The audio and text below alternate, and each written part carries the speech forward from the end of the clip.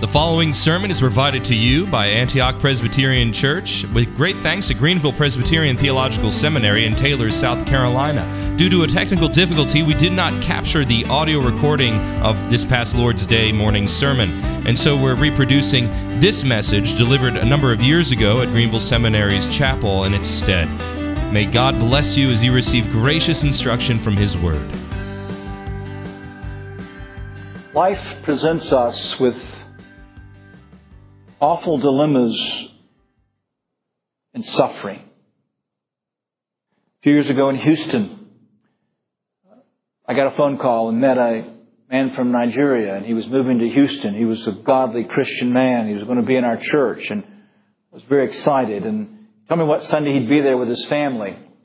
That Sunday came and passed, and they didn't show up. In the middle of the week, I discovered that as they were driving from Dallas to Houston, the car went across a 50-foot wide median, hit them head-on, and killed the entire family. Each of you can add horror tales to these few. Inexplicable sufferings of this life. Now, the problem for us is not why do bad things happen to bad people.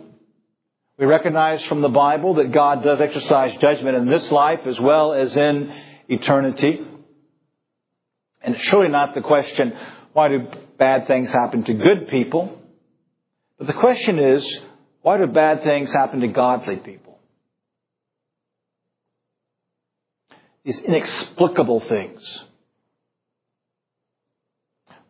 Well, this is in part what the book of Job answers for us, as it sketches for us the ways of God in such a profound manner. You see, these are questions that you have to answer as parents with your children, sometimes in the dark night in your own heart. And they're questions that each of you will have to answer as pastors. And then there's the innumerable theological questions that arise as well, in terms of not just purpose, but causes. What is the role of Satan? What is the role of God? I remember the interesting antithesis when Schaeffer was dying with cancer. And Dr. Koop said, we had different ways of looking at his illness. He said Francis Schaeffer described his illness as an attack of Satan. Koop said, I prefer to think of this as the sovereign purpose of God. Was one right and the other wrong? Well, no, not according to the book of Job.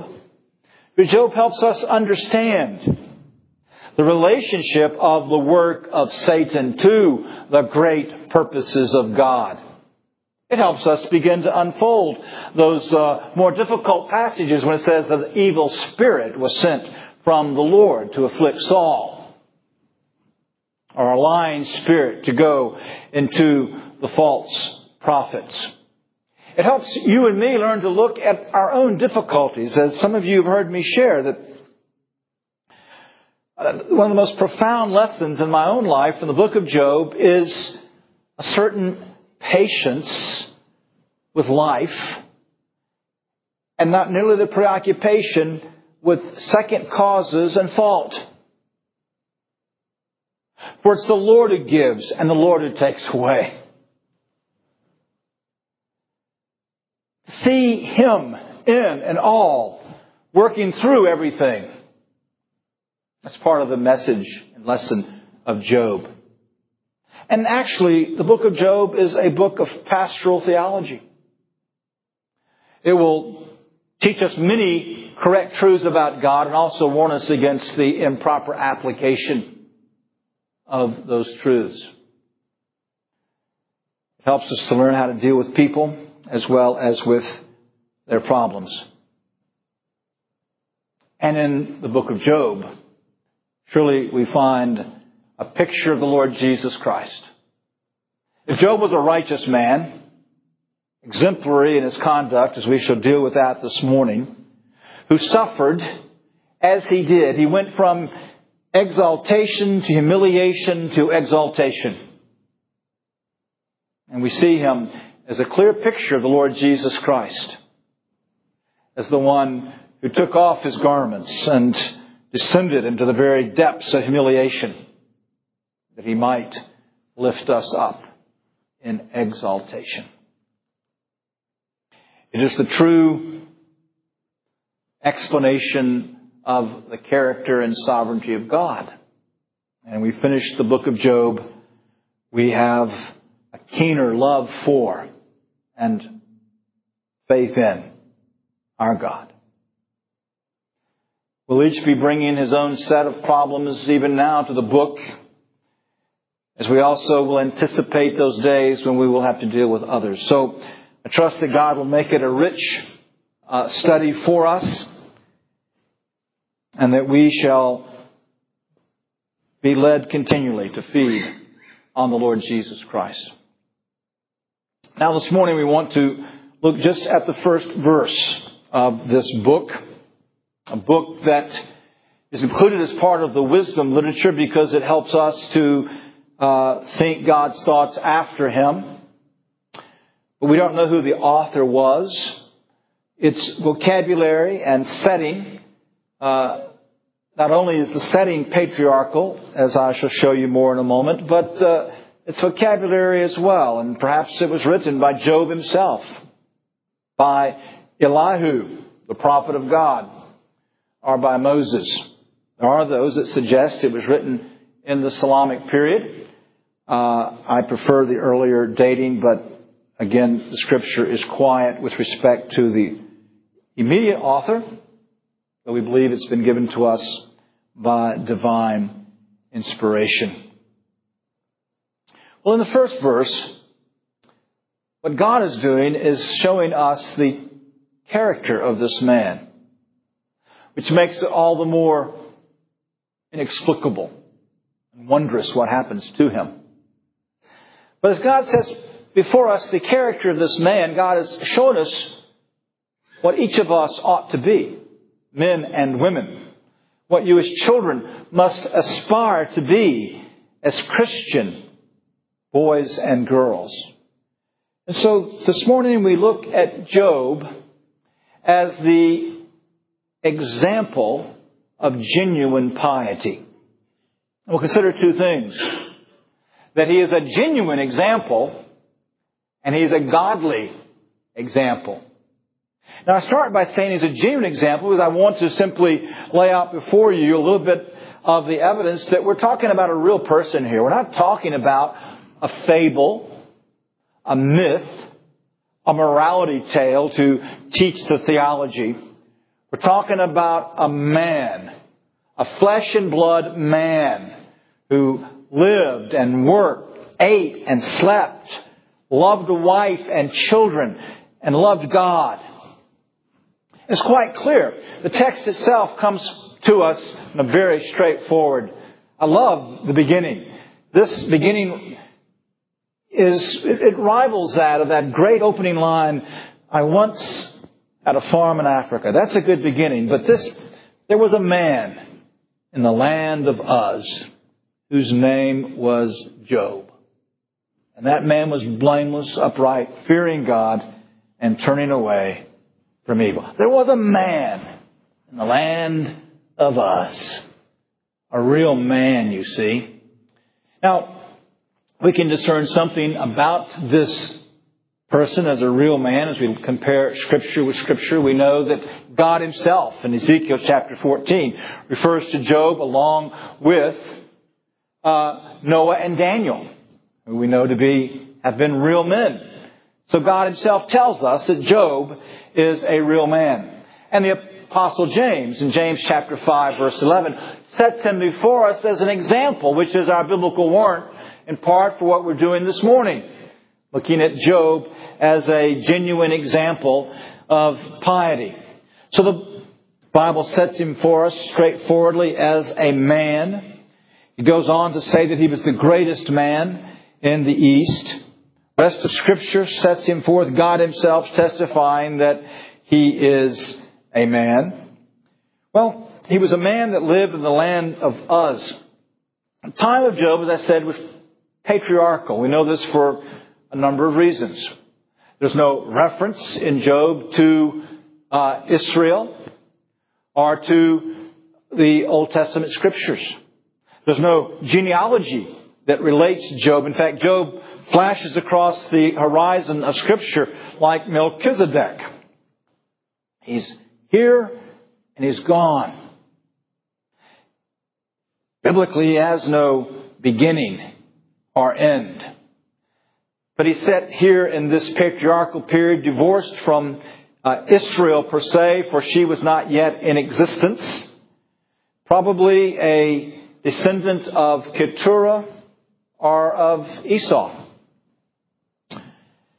He lived in the land of Uz. So another reason that we recognize the patriarchal nature of this is he uses the patriarchal name of God, Shaddai. He lived in the land of Uz, which is also called of the people, the men of the East. Now, as the rest of Scripture deals with Uz, again, it seems to settle down toward the area, toward Edom.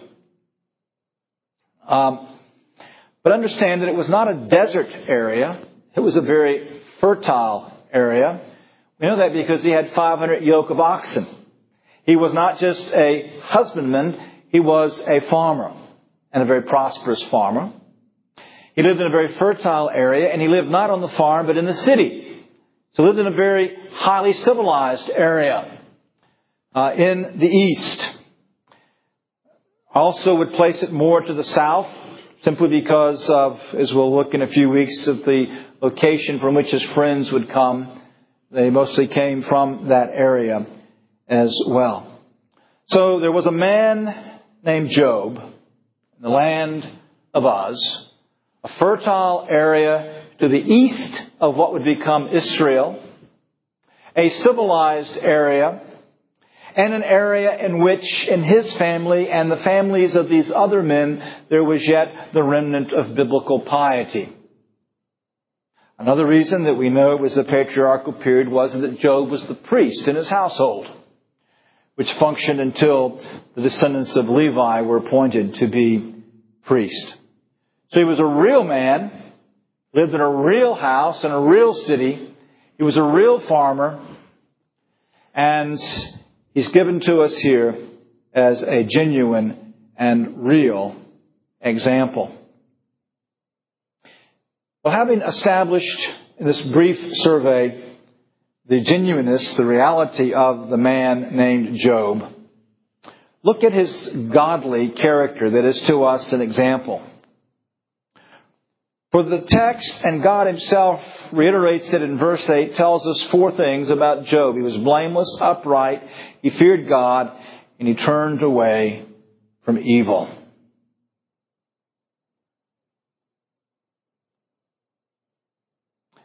As a blameless man, God is telling us that Job was a man of moral integrity, of wholeness, and of completion. The word is similar to the word that's used by Paul. It's translated mature or perfect. He was a spiritually mature man whose heart was whole before the Lord. He was not a hypocrite. He didn't have glaring areas of character or spiritual deficiencies. No, he was a man who lived before God and walked with integrity according to the light of revelation that he had received. His heart was whole and sincere in his life before God. And the next two descriptions describe then the actions of that heart with respect to men and with respect to God. The next thing we're told about Job is that he was upright. Now we know from a place like Proverbs chapter 11 that uprightness is a synonym for righteous. So that they are placed together in Proverbs 11, where we're told that the upright man is a righteous man. By the blessing, well, let's see. Change Bibles here. The righteous, first off, the uprightness is an expression of blamelessness. The righteousness of the blameless will smooth his way, but the wicked will fall in his own wickedness. And then the righteousness of the upright will deliver him, and the righteous is delivered from trouble. It's interesting that this chapter in Proverbs is a description of the righteous man, whom it also describes as the upright man. So uprightness is righteousness. Now, this is a very important concept for us to begin to get in mind. It's something that Matthew and I have been discussing a little bit. The Bible says he was upright.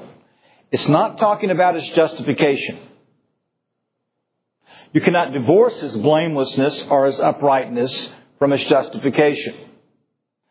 Job, we know, could only be accepted to God in the same way that you and I are, and that is by imputed righteousness through justification. So that his faith in the promises of God and the Savior to come were the foundation of his relationship. But his blameless character came not from his justification, it came from his regeneration. Now, you cannot divorce the two. From regeneration comes the faith that takes hold of Christ. For justification brings us into union with Christ. But from that same regeneration comes then this transformation of the internal man so that the heart is whole before God. Not immediately, but by training. And out of a blameless heart then comes righteous acts, or the acts of the upright man. Now, I'm saying this because there is an error today that is rightly criticized by Federal Vision people. Now, their solutions are horrendous. But again, the church has created the climate in which their error breeds. And that is, we are failing to enunciate the fact that in addition to the necessity of imputed righteousness, there is a necessity of inherent righteousness in every Christian. You can't separate the two. The larger catechism shows us how the one relates to the other. But we have been too careless in applying a verse like, all of our righteousness is like filthy rags. There's none that do good, not even one, to the regenerate. Those are statements of law applied to the unregenerate and the hypocrite within the church, not to the regenerate. And thus our Savior says we are to what? We are to hunger and thirst for righteousness. Is he talking, are we to hunger and thirst for justification? No, he's talking to the justified. And justification is a place in which we stand. We've been made to stand. It's not a process. We can't have more of it. But we can and must have more of the righteousness of sanctification. And so Job's very important to us as a blameless man. Same terminology used of Noah in Genesis 6:9, Abraham in Genesis 17:1. And it must be the goal then of the Christian to be a righteous man, woman, child, upright. Which means to be living from the heart consistently according to the law of God. We won't take the time this morning, but in Job 29 and 31, his righteous acts are recorded for us as he gives testimony to how he handled himself in the community.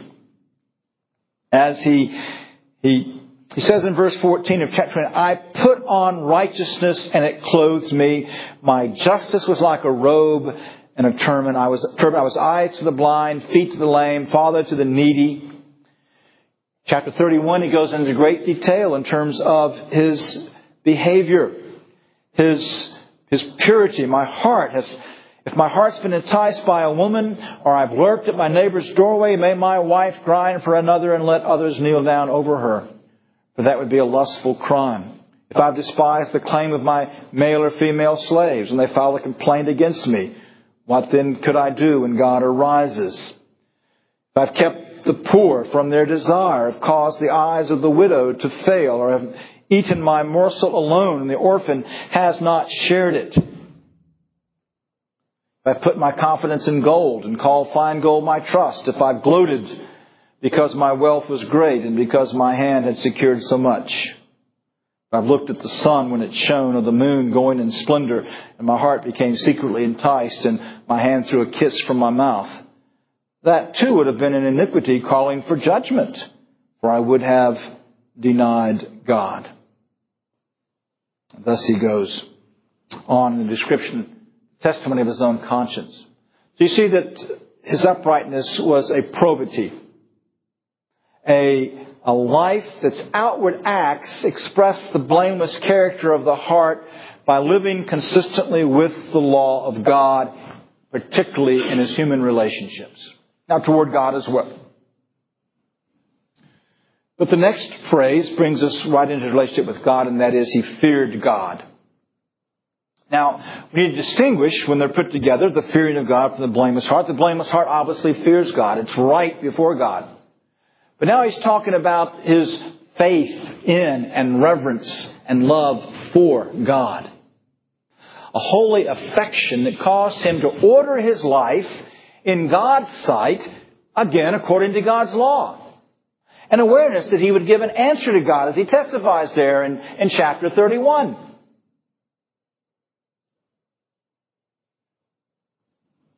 An awareness that he must live life according to God's standards and demands. He must approach God consistent with God's character and not by his own imagination or will. The fear of God, then, that's the beginning of all wisdom and knowledge, was Job's response to God as he had a limited revelation of God, and yet he loved God, and he came to God in the way that he had been instructed. And he was fearful then of offending God. And again, when you see the testimony of his conscience, it's quite clear that he had sought to order his life in the presence of God so as not to bring offense to God. That led him to the fourth thing, and that is that he turned away, constantly turned away from evil. You see, Job's character, the character of the righteous man, always will turn away from evil. In Proverbs 16, verse 6, by loving kindness and truth, iniquity is atoned for, and by the fear of the Lord, one keeps away from evil. So Job says it was a settled practice with him, or the writer says with respect to Job, and God says of him, that he eschewed evil. He turned away from evil. He sought to avoid all sin of thought. And so he says in chapter 31 that he made a covenant with his eyes so as not to look with lust upon a woman. Of action. He would not associate with sinners in their sinful acts or walk in patterns and behavior of unbelief and disobedience. That he had a hatred of sin that would cause him to flee it. He would have practiced then what we call mortification of the flesh. He would have cut off occasions of sin and temptation. He would not have placed himself into situations that he knew he himself would be tempted to fall and be enticed to sin. Now, as we look at this brief survey of Job's character as an example, we then are called to the reality of who we ought to be in Christ Jesus. As I said, Job was these things because he was trusting Christ. He didn't trust his works for his acceptance with God. But as Abraham, when God said to him, walk before me and be blameless, Job recognized, because he's been saved by God's grace, like Abraham, like Noah, that he was to walk before God and be blameless. So, his example for us is the example of how a regenerate and justified person ought to live. And we have, as I said, the biblical warrant for taking him as an example, because that's how he's set before us in James chapter 5, verse 11. Now we recognize when we look at a person like Job that he was a sinner. And we'll see him in his own book sin against God, in sins of ignorance and fallibility and misjudgments and self-vindication. And we know that if we didn't have those particulars, that he still would be a sinner. He himself, aware of the sin of his family, would make regular sacrifices. And there's only one of whom it may be said, absolutely perfectly, he's blameless, upright, fearing God, and turning away from evil. And that is the Lord Jesus Christ. And He is our righteousness, because He Himself is perfectly blameless and upright, fearing God, turning away from righteousness.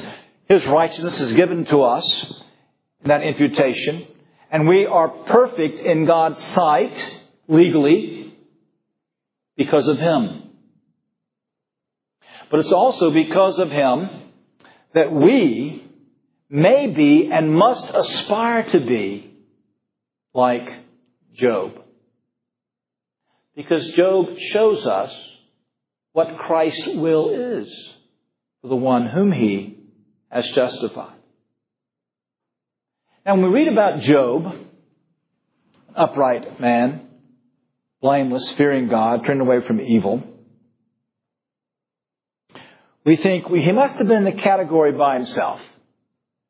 And who am I to think that I could ever aspire to, let alone attain, such a standing or such a testimony from God? It's God who says that Job is these things.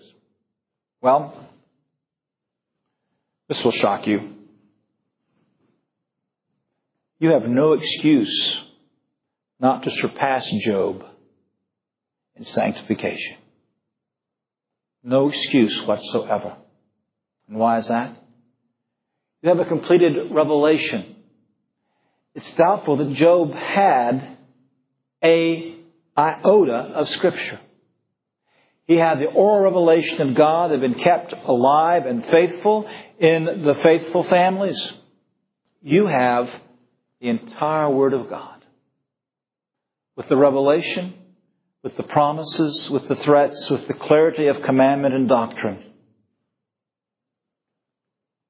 Job lived but in the shadows and anticipation of the work of the Lord Jesus Christ. You live in the full noon of the completed work of the Savior. Job then lived in a way external to the work of Christ. Yes, the Spirit of Christ would work in him and sanctify him as He regenerated him.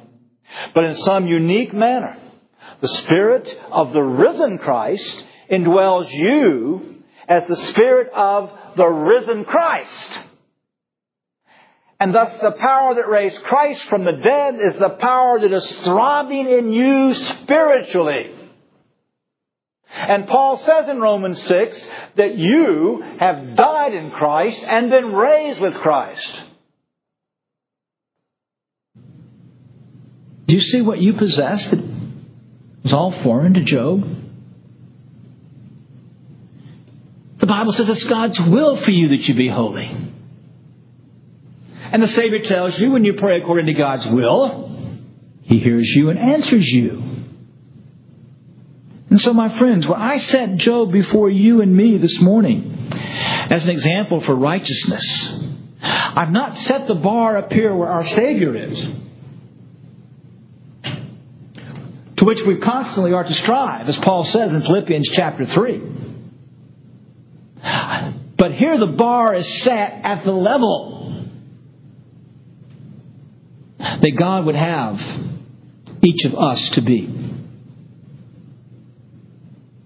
You men and women, as godly Christian men and women, God wants it to be said of you that you are upright, blameless, that you fear God, and you turn away from evil. God wants you young girls to desire that above everything else. He wants you to desire to be like Job, that you might be like the Lord Jesus Christ. We who are ministers, and those of you who aspire to the ministry, this is the type of man that God is going to use and bless.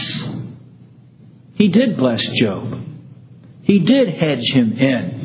And though He temporarily removed that hedge, He again hedged him in. And if you want to know the blessing of God on your ministry and the glory of God in your life, then it must be your passion to be like Job. Don't sit here today and think, that's impossible. No. You're denying the sufficiency of Scripture and the power of the Holy Spirit. Each of us needs to respond to this. Yes, this is my passion. God, make me like this, that others and you will say of me, of my days here on this earth, that he was an upright man. She was an upright woman. Blameless, fearing God, turning away from evil. May God give that to us. It will be a generation that shall truly exhibit the power of the perfect work of Christ. Be a generation that then, in a sense, takes this world by force. Because we labor and live in the power of a holy God, with a holy message that is proclaimed from holy lives. Job is a genuine example of godliness. You and I, in Christ Jesus, can be superior to Job in our sanctification. May God grant that to each one of us. Amen. Thank you for listening to this sermon from Antioch Presbyterian Church. We are located in the historic Cashville community of Woodruff, South Carolina, near the intersection of South Carolina Highways 101 and 417. For more information about Antioch Presbyterian Church, please visit antiochpca.com.